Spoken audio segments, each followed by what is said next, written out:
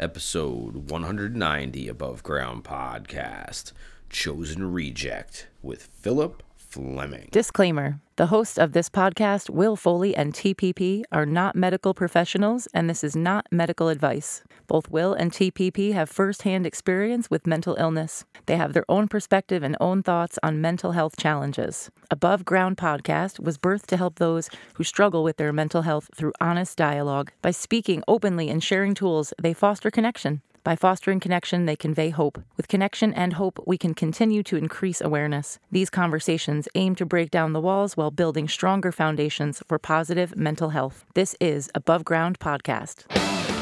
Coming at you live with real conversations about mental health from the perspective. It's time for Above Ground Podcast. Now your hosts, TPP and Will Foley. Hey, what is up, everyone? Welcome to episode 190. That's 190. That's right. The pod going on 4 years now. Thank you very much for checking in with us. This week's episode is a wonderful episode. It is kicking off. Today is February 1st.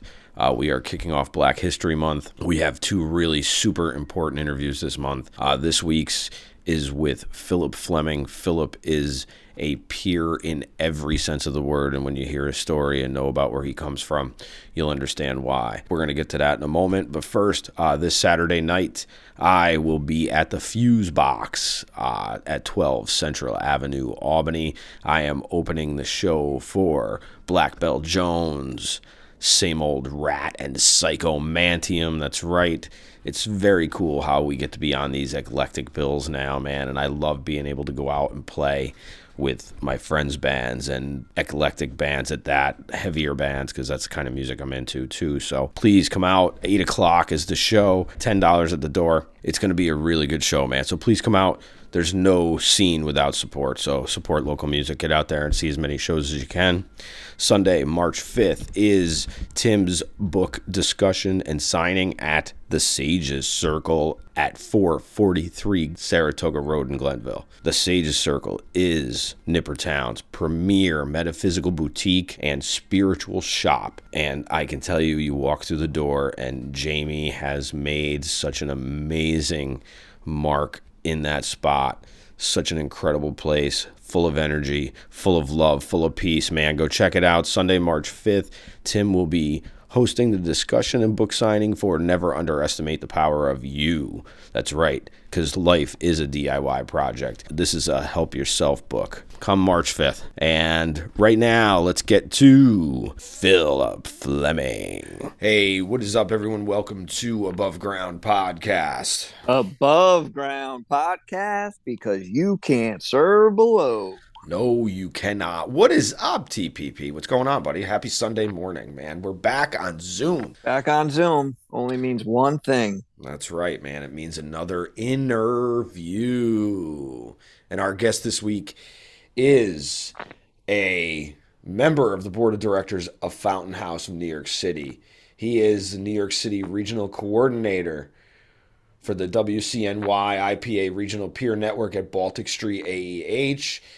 He's also an ordained minister, just like me, from Universal Life Ministries, man. I've always wanted to do weddings, and I haven't had the chance to officiate any of them, but it's cool to see another fellow with the Universal Life tag next to their name, man. He's also a board member at large for the New York Association of Black Psychologists. He's a member of the education unit at Fountain House. I see Fountain House all over the place. We had Frank Shamrock on the podcast back in March of this year, and I know that Frank has done other work with Fountain House also, which is where I had become familiar with Fountain House. Philip, thank you very much for joining us this Sunday morning. How are you, my friend? I have to say, this year has went by so quickly. I haven't really even noticed because of all the work and activities that, me and my colleagues and fellow peers have been doing and, working on. It's been one hell of a year, with, new government, new president. I think there's been little over a year since President Biden started, and there's just a lot of things that to work on in terms of the peer movement. One of the biggest things that's come up this year is livable wages for peer professionals. Right now in New York State, that's only $15 an hour, and that's the minimum wage. And for peers with families, they're telling me that they can't really support their families on a $15 an hour wages. Things that is being worked on through the New York City Office of Mental Health's New York City Regional Peer Office is just writing not a white paper, a position paper, really just hammering down why it's beneficial for peer support professionals to receive livable wages, not just for families, but, couples or individuals. Absolutely. That can happen for any profession. It should happen for us as peers as well. It is something that has not really been taken seriously, but hopefully with this position paper, that this issue will be taken seriously. Phil and I recently had the pleasure of meeting actually in person at the New York Association of Psychiatric Rehabilitation Services conference, which in New York State, if you're in the peer services, it's most commonly known as NIAPers. So I can't imagine trying to live on $15 an hour and not have to have multiple jobs to make ends meet, because nothing is cheap. And I know rent up here is super expensive, and a lot of peers, I'm sure, don't have the ability to necessarily purchase a house, because most people can't purchase a house at this point, because if you're not getting overbid by 40 grand, it's so expensive, you're knocked out of the market. So it speaks to having living wages for paraprofessionals, because that's what a peer is a paraprofessional, because we're not psychologists, we're not social workers, but we are paraprofessionals. And we talk about how we have to develop a workforce. And if anything has come out of COVID, it's the fact that we've really learned that all these people that spent these years being professionals, half of them don't want to be in the fields anymore that they are in. So how are you going to replace that? Well, you have to replace that with people who actually care and want to be in positions, which are what peers do, because that's what we do. Because most of us start out not getting paid, volunteering, doing groups, doing all these things. And then how do you get to that point of creating a workforce and having a plan? Well, there is actually something in place. The end goal is to, unite the peer workforce together in New York State. And, and I love that. Where I come in. Yeah. So, and that's called the Regional Peer Network. It's an initiative of the Wellness Collaborative of New York Independent Practice Association. So, what's that? So, an IPA is basically genuinely, totally peer run organization, agency, or program. And that means that there are no clinicians employed as staff in any capacity at this organization or program or agency. And so my office, the New York City Regional Peer Coordinator's office, is at the Baltic Street Resource and Wellness Center. And so that's one example, Baltic Street, of where everyone who works there, identify and discloses him or herself as a peer, a person with lived experience either in mental health recovery, substance use recovery, or both. So there's no clinicians working there at all. And the Resource and Wellness Center is just one aspect of the many types of programming that Baltic Street AEH offers. For those of you who don't know what AEH stands for, and I had to learn this too, A stands for advocacy, E, education, or it might say for employment, because there's employment services too, but H is housing. So Baltic Street has one of the largest peer-run housing programs in the state of New York, one of the largest employment resource centers in the state, as well as advocacy programs, and they're scattered throughout the 5 boroughs. Now, what's neat about the Resource and Wellness Center is that all programming are free and open to the public. And usually someone would come off the street, let's say, and, need support. they would start at the Resource and Wellness Center. They would speak to, either the program director, program manager, or one of the other peer specialists that works there, and just kind of get a feel for the types of programming that Balcher Street offers, and that includes a garden club, mindful eating, peer information groups, writing, poetry, music, and I'm probably leaving some things out because there's a lot that goes on there. There's also a computer lab, a library with over 600 different titles. And we don't refer to people that come in as clients or even members. We said participants. I really like that word, participant. I'm participating and whatever is happening, at the Resource and Wellness Center. So Yeah, it's a that's very really well. person-centered way of putting it, actually. And I appreciate that because I actually thought client was a particular better word than patient, but I get it. Like, I like that participant. I like it. If a peer specialist at the Resource and Wellness Center do a referral, it's they'll do a referral to wherever they need housing, or they're on entitlements and want to be weaned off of you know benefits and have a job. You know so there's a lot of different places. Oh, I forgot to mention the community links. It's the education component of Balcher Street, where they will help you get your high school equivalency diploma that used to be called GED. If you want to go back to college to get an associate's, a bachelor's, or a master's, or even PhD, they have adequate resources to help participants in get back to school. And since I'm doing a professional peer information support group every other Tuesday, it also includes participants who want to become peer specialists, certified recovery peer advocates. I provide resources, information about how a participant can become a certified peer specialist or a certified recovery peer advocate, or equivalents thereof. So these groups has been going on since August, and we got great participation. In fact, the next one is actually just coming Tuesday, October 4th. So you run these at the facility? Yes. I run this group at the Balcher Street Resource and Wellness Center. Yes. How long has that been going on? These groups? It started the first Tuesday in August, and it's every other Tuesday, usually first and third Tuesdays. And we have a hybrid format, meaning that some participants will show up in person, and I'm there to facilitate. But then there's also folks who participate virtually, and this group is also connected to Community Links, so there at least one representative from Community Links present at each one of these information sessions.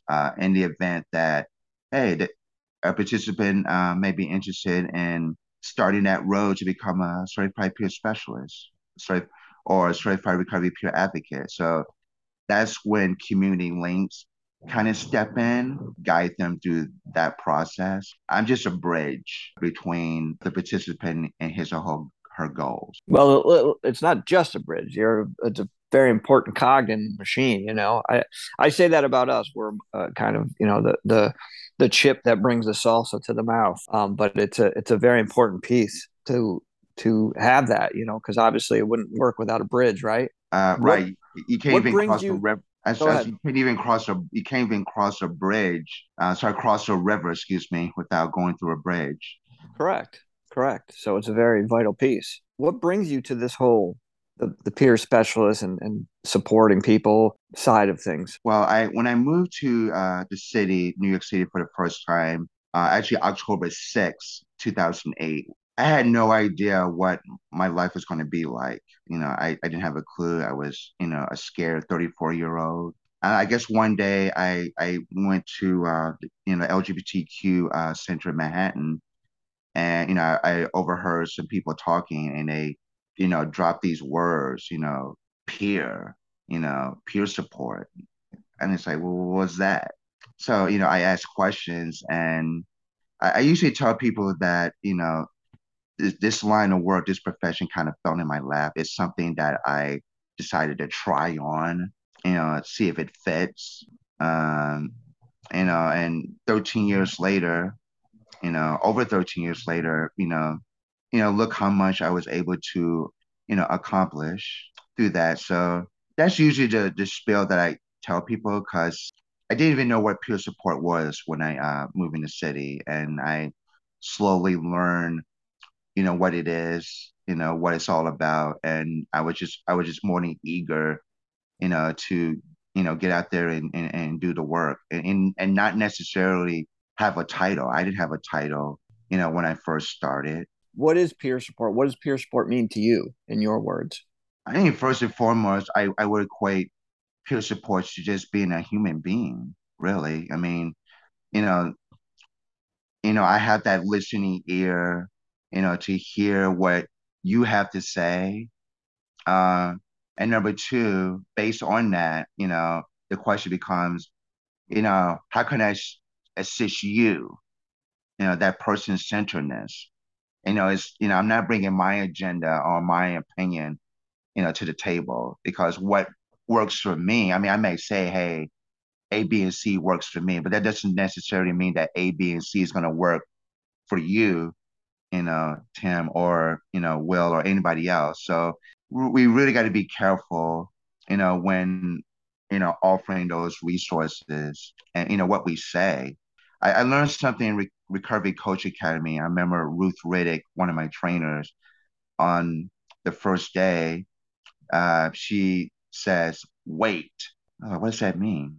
Why am I talking? And it really zeroes in on, that part of my recovery story. Like, is it for, other peers benefit, or is it for my own? So I always think of wait before I speak, and it keeps me humble, and also keeps me focused on what exactly needs to be said that is going to benefit the person that I'm talking to or talking with. It's interesting that you bring up the word humility, because in the time that I've not only identified as a peer and then went through the New York Academy of Peer Services, which is where I've gotten my certification through and just got renewed for my next year, I've realized that the one thing about this position that I hadn't really thought about was the humility that it teaches you. It can teach you to be humble.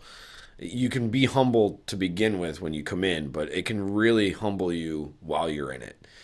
And you realize that what I've learned in my 50 years of being on this planet is I know way less than I thought I did. And I talk way more sometimes than I should.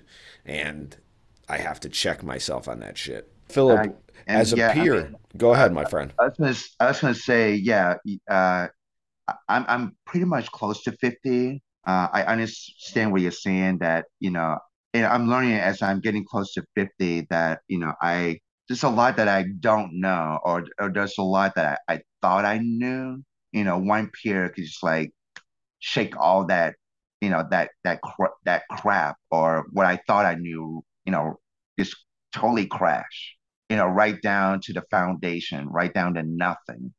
And I think for me, that's what the humility, comes in, when, my so-called knowledge has been struck down to the ground, by someone I never even met. I think that shows. That's a I great think that example. I think that shows like a willingness, though, and an open mind, right? Because it's like if you're open to these new ideas and thoughts and opinions, then I think that's a good thing, because it's a sign that you're willing to grow and learn. Exactly. Now, as a peer, if you don't mind sharing or asking, when did you start identifying yourself as a peer? Obviously, we come to this through our own experiences. So I'm curious if you're willing to share with everybody where you kind of came from and how you come to this. Well, I'm a Southerner by birth. I was born in Birmingham, Alabama, to a household that, as you know, many uh, people of color in Alabama has been, rocked by, systemic racism, probably far greater than here in New York. Um, And Birmingham, especially. yeah, Birmingham especially has been like one of the epicenters of, this various forms of systemic racism, prejudices, discrimination. And so, growing up in that culture, that environment, uh, I was told the stories, and the images of, the late Reverend Dr. Martin Luther King Jr., how he, advocated and strived for, for peace and social justice through, nonviolent, you know, measures.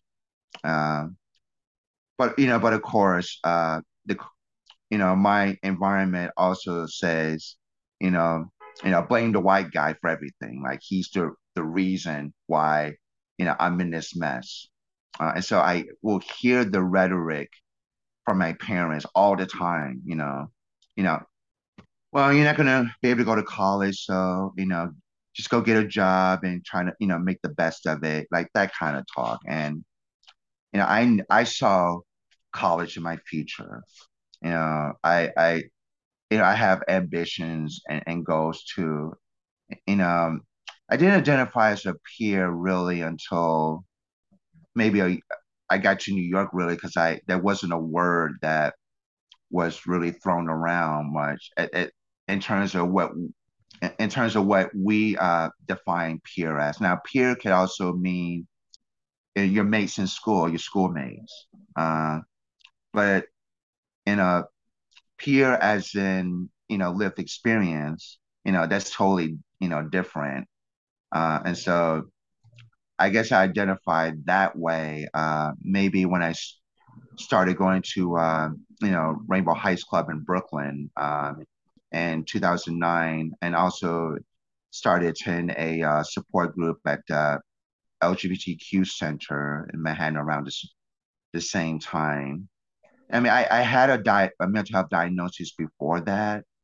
I didn't know that that experience could be a valuable asset um, in my life. I just thought, man, there's something seriously wrong with me, and I need to take all this medication to feel better. That's what I thought for a while, until I started attending peer groups in here in the city 13 years ago, and I learned that, hey, you know, all that weed smoking, you know, could be, you know, could be beneficial. Like I can actually get a job where I can actually talk about that and get paid for it someday. So, that's neat.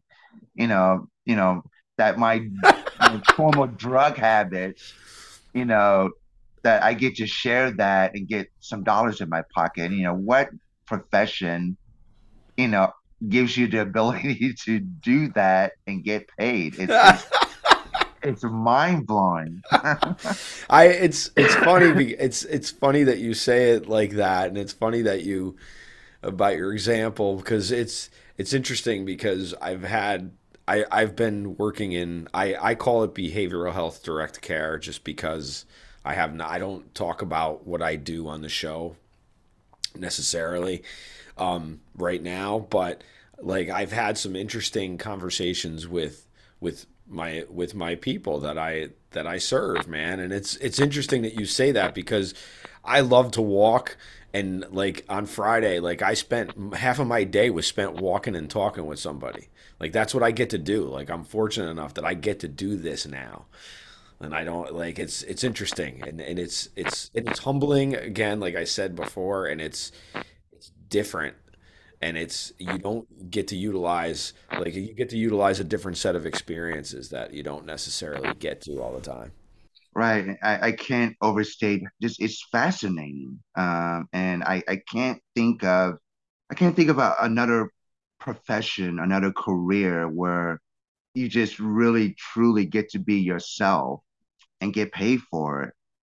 I can't think of any because yeah, I mean there's ethics, and peer support and blah blah blah, but it's not like dogmatic, like being a lawyer or a doctor, where there's tons and tons of books you got to read and all these internships you got to do, things like that.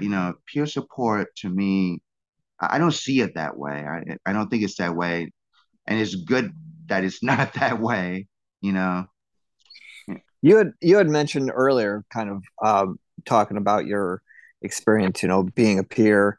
It seemed like resources is big, like the connection, the education behind everything.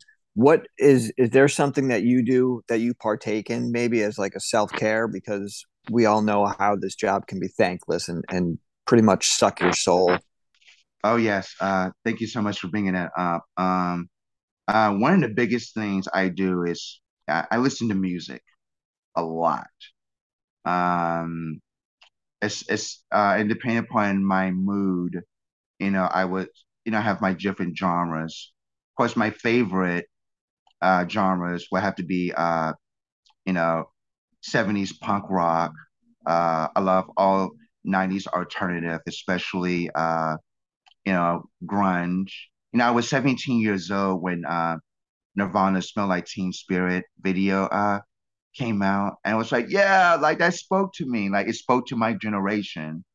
You know what I mean? Like, Kurt Cobain's favorite line is like, we were the chosen rejects. And I could totally identify with that. You know what I mean? As a 17-year-old back then, you know, graduated from high school, I have to tell people like, man, I'm the black sheep of my family. Like I was now I say like I was chosen, to be, you know, a reject. I embrace that, because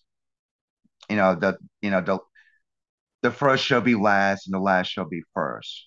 So you know, I may have been a reject yesterday, but today, you know, I'm not. I have my chosen family now.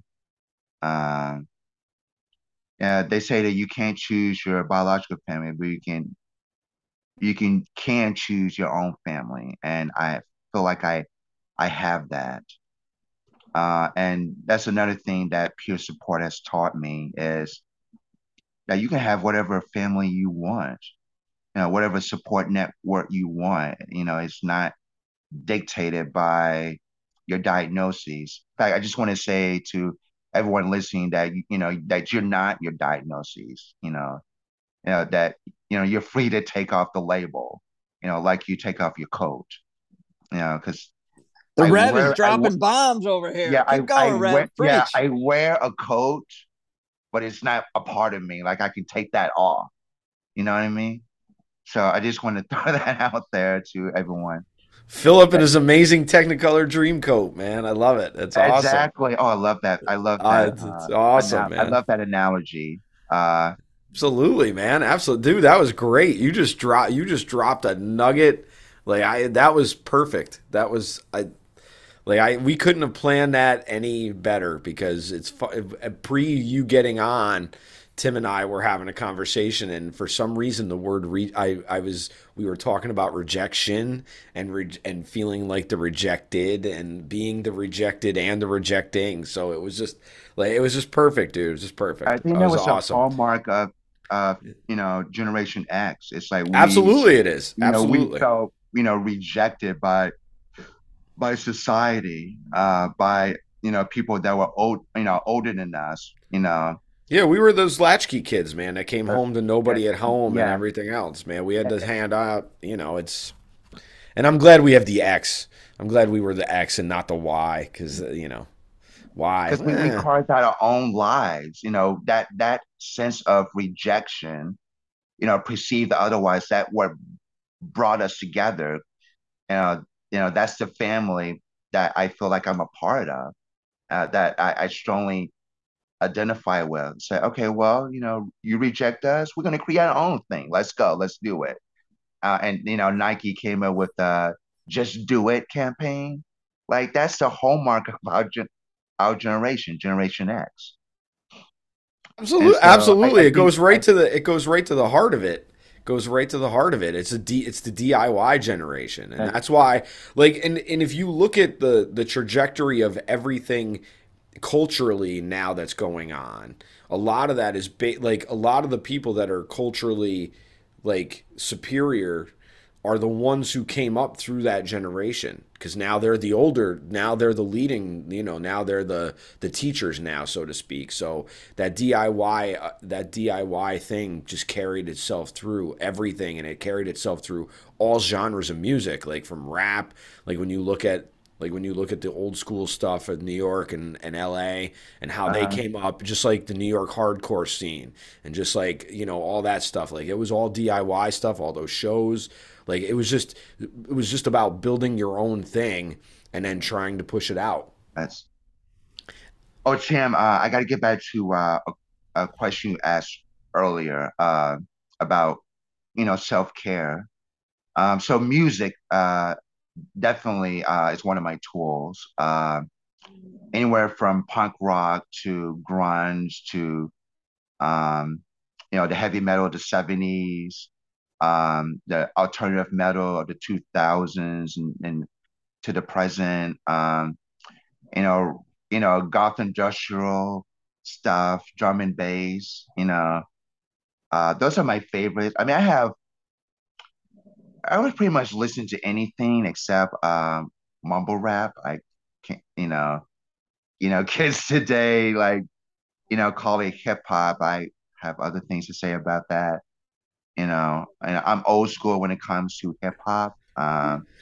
In fact, at the NIAFRS conference last week, there was a presentation on the evolution of hip hop, and Louise and Chaku and Celia, you know, always done a fantastic job with that. But they brought in one of my colleagues from Balcher Street, Chris. Oh God, like he just added a new dynamic, to that presentation, and he did some rapping on his own too. Like he is a rapper in his own right, and he was able to, present, some of his material. So, uh, that kind of, that kind of thing is so needed, in the peer movement. Not just with music, but to stand up to mental health. That's another example of the radicalness, you know, of it all. To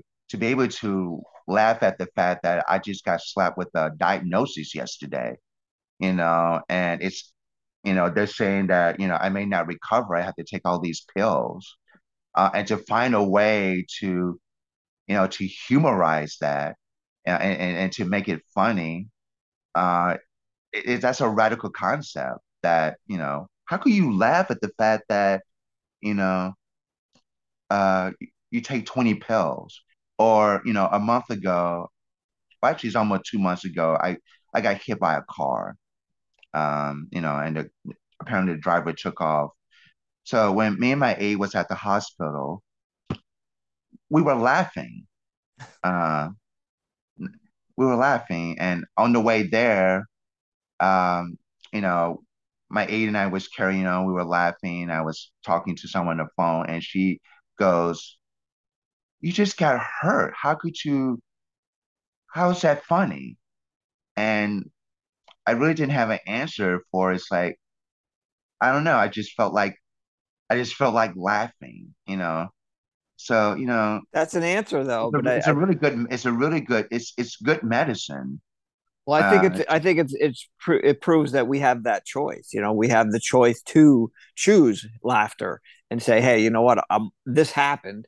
So instead of ruminating on it and adding more onto it, I'm going to choose laughter to try and make it through a little bit less bumpy. yeah, Elon and I had got we even got the nurses that was taking care of me laughing. Yeah, I had to ask him like, how do we do that? Uh, oh, I haven't answered that. We were just being ourselves, really. And laughter can be contagious if you choose it to be. You can join us. So that's what these nurses at CDMD did. You know, It's all that's that's how all, it, that's how so it gets awesome. that's how it gets me going when I tell that story. Because some people will look at it and say, "You guys are crazy." Well, maybe, Maybe. maybe, maybe we Maybe. are. You know, but we're crazy enough to take it to the bank. I like it. It's awesome. Taking it to the bank.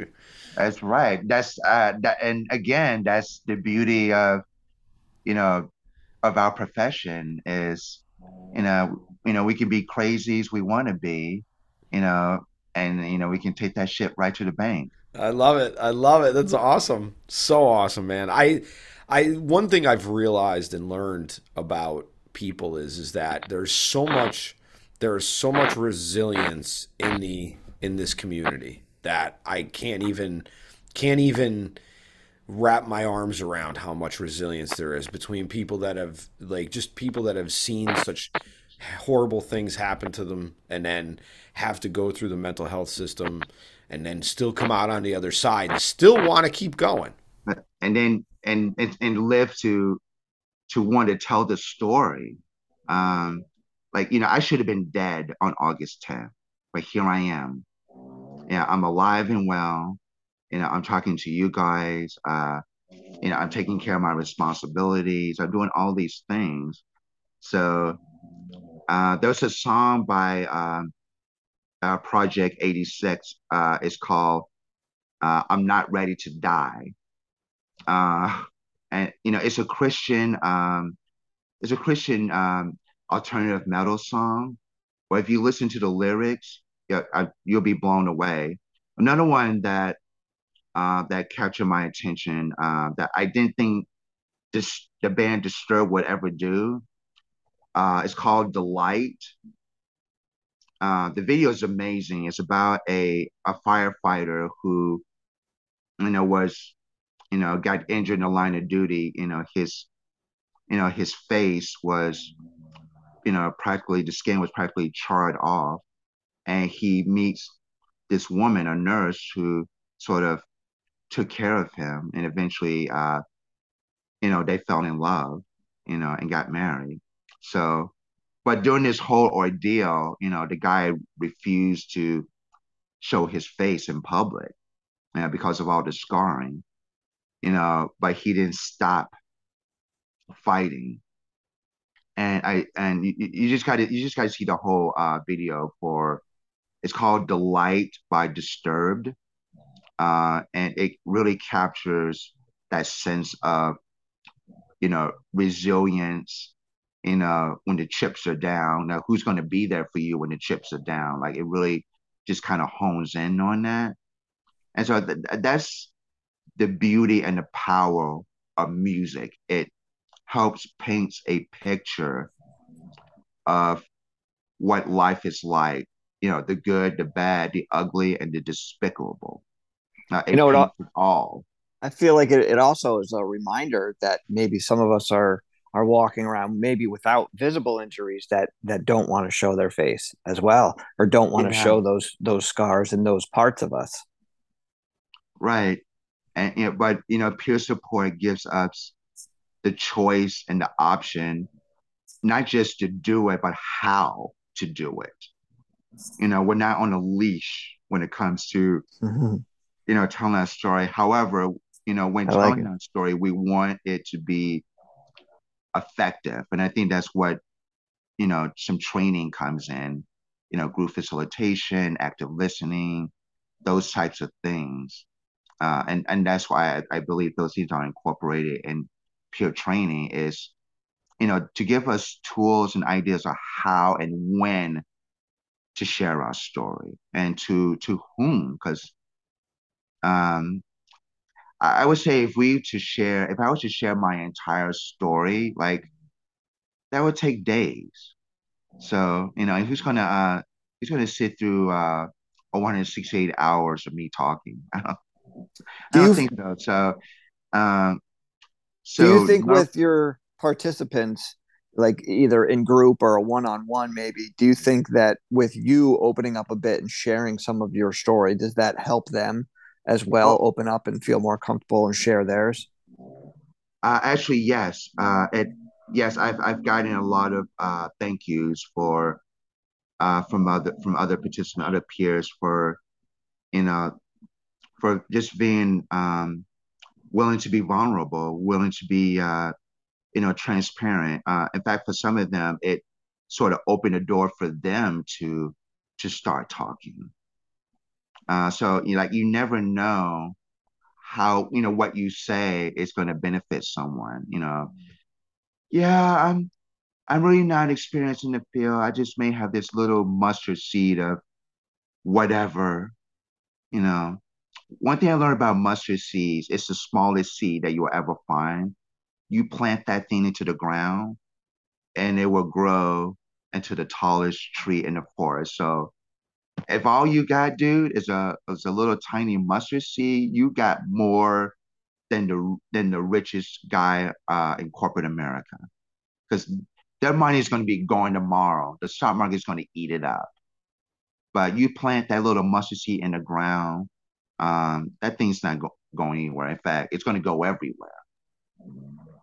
So that's the difference. Yes. How would you say are ways that we can nurture our mustard seed and water it in order for it to grow big and strong? For starters, don't be afraid to say that things are not okay. I think it's very easy for us as peers to kind of put on that brave face, when helping others or supporting others. And, meanwhile, my heart is being digested by my stomach, but people can't see that. And it's easy to mask up. But I say to everyone, it's okay to say that you're not okay. Number two, I believe it's okay to say that you need help. I think Bill Withers said it best in his song "Lean on Me" when he goes, everybody's going to need somebody. And there's other artists who probably use that phrase in their song, but everybody's going to need somebody sometime, and it's okay. It doesn't mean that that you're weak. You know, it just means that okay, I want to move on, but maybe I just need a little push, maybe a little help, and that's okay. Dr. Martin Luther King, I think, said it best as well. If you can't run, walk. If you can't walk, crawl. But whatever you do, don't stop moving. And when I did a presentation some time ago, I added something else. If you can't crawl, have someone carry you. Very well said. That is very well said. And that's what peer work is all about. The essence of peer work is saying to, and this is where it comes from me, is that it's that we can carry someone else. And maybe sometimes we need to be carried too. But and I want folks to know that there's absolutely no shame in that. And if someone tells you otherwise, then that's something that they're going to have to work on. Yeah, that's on them. That's their business. That's not our business. That's none of our business what they're thinking. Right. Wow, Philip, I'm so glad that we've had the chance to meet. Luckily, we got the chance to meet, and I knew about your car accident. I'm so glad that you're recovering, and I know when we had talked last week, that you need surgery. Is that the case? You need some surgery on your knee, or you're having surgery? I'm not sure. I just had an MRI done on my right knee yesterday, so the results is going to come in 3 to 5 days. But in addition to the car crash, I'm also dealing with the aftermath of the ending of my domestic partnership. I've been a victim. I'm no longer a victim. I survived. Let's just say it this way: I survived domestic violence, which has been going on for 3 years. So I'm still dealing with a lot of aftermaths of that. restoration of my property, which my ex stolen. So, having a new apartment, I'm grateful to have a new apartment. But I kind of had to start over in terms of, you know, buying, clothing and, things that I need. And that's been a really slow process, but, I'm slowly making waves with that. Um, um, just making sure that my ex is being held accountable for what he did to me in a court of law. That stuff is still going on. So, I'm confident. I just want justice so that I could just like move on. Sure, So, and absolutely. despite all these things, being homeless during part of that time, it's you and Tim said it, the resilience factor. It's like when the chips are down, what are you going to do? And what did I do? I took my ass to work, did Uh, what I had to do. I saved up the money. I do the things that I would normally do if I wasn't in the situation. Why? Because, you know, the end of my marriage, that's not the end game. That's not the end result. The car accident, you know, that's not the final chapter in my life. And whatever else bullshit that happened in my life, that's not the last chapter of the book. There's more to be written. And by going to work, by hanging out with my friends, by, you know, cranking up my tunes, by watching my favorite TV shows. To me, it's like, okay, I'm continuing to write in that book. And then what happened to me before is not the end of the book. It's like it's just one lousy chapter that I'm just writing to say, hey, well, this shit happened to me, but you know, we get to go into chapter 23 or whatever, and resolve this crap. I gotta say, Rev, you got a great outlook. I think your mindset is like perfect for this and what you're doing, and it's great that you're able to pass those mustard seeds along to your other participants and other peers around you. So thank you for that. Thank you, Tim. I just want to thank you, Tim and Will, for what you do for having this podcast where we can be candid and transparent, and at the same time, send you know important messages to people who listen to you, the two of you. Thank you for having this podcast. And the name of it, I it's so DIY, so Gen X, above ground,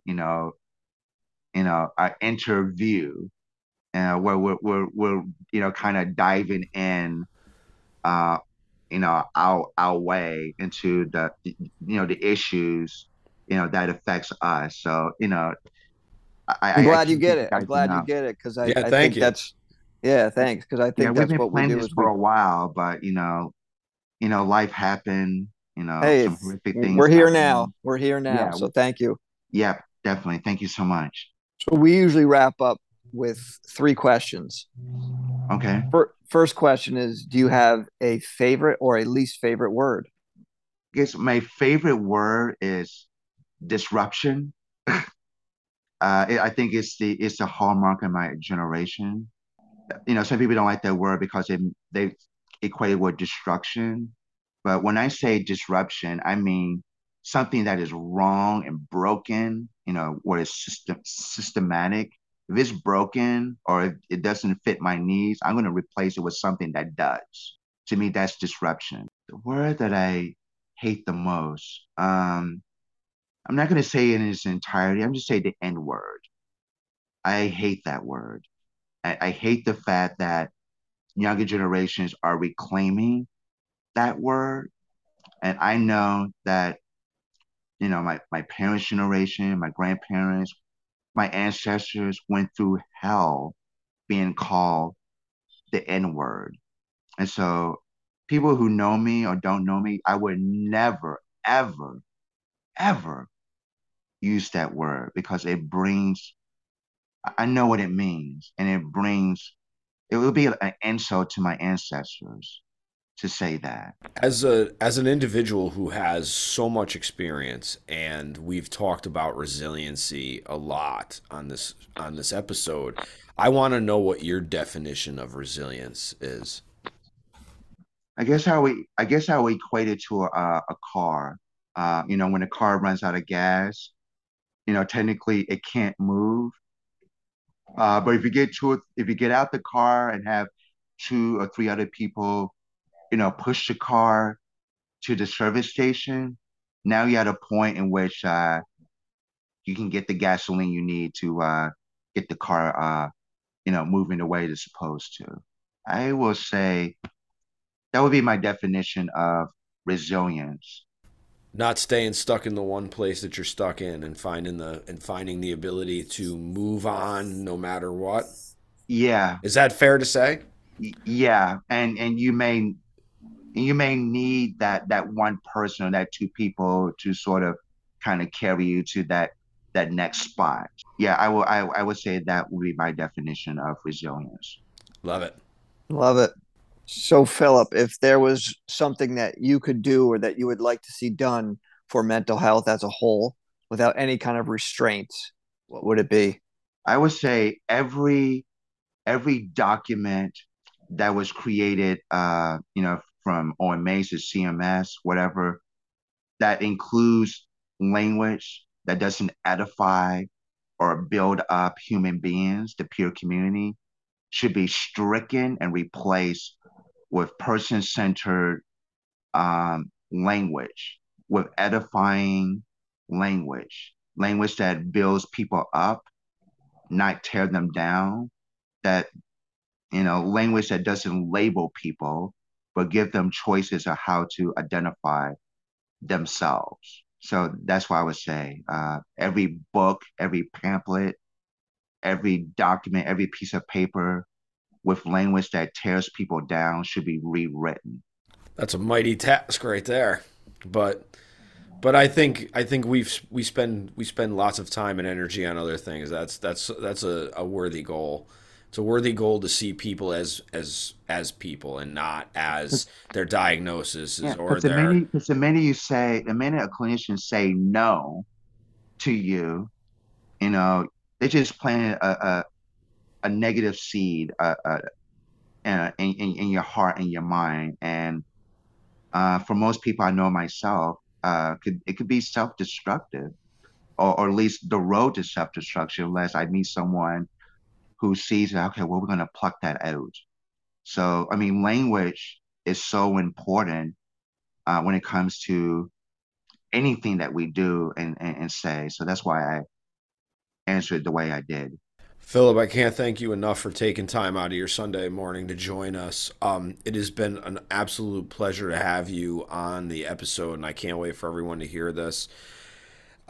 Philip, is there anything that you would like to leave our listeners with as far as like being able to find you, find resources? What's one thing that you would like everybody to know, or anything that you want to share with us to end up? I guess I want folks to know that, that there are people in this world that, care about you. I mean, genuinely, that you are your own expert. You have a seat at the table. Come bring your ideas, your feedback, your criticism, your anger, whatever you got, you know, bring it to the table, and, let's connect, let's, work these things out. And, I could be contacted by email. My email address is pfleming@baltistreet.org. So that's pfleming@baltistreet.org.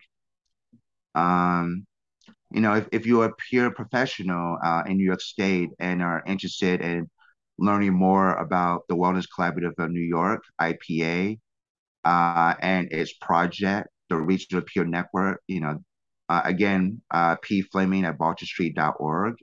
And yeah, let's start talking. Let's start connecting. Let's get this going. We got a lot of work to do, and I'd love to hear what you all have to say about the peer movement, what you want to see, what you want done. Let's collaborate together. Let's partner up. Let's the world see that there is absolutely nothing wrong being a nice, benevolent, caring human being. And there's nothing wrong with that. In fact, the world is better off by being those things. Thank you so much, my friend. You make it a better place by you being in it. So I'm so grateful that you were able to survive your domestic violence, your car accident, and being struck by that car, man. It is so awesome. You are a pillar of resilience. I will say that. Thank you very much for being here. Thank you, Timmy. Another fantastic interview, man. I can't thank Philip enough for doing this, man. He really does exemplify what being from the peer perspective really is. You know what I mean? Agree. Yeah, I can't say anything more on top of that for sure.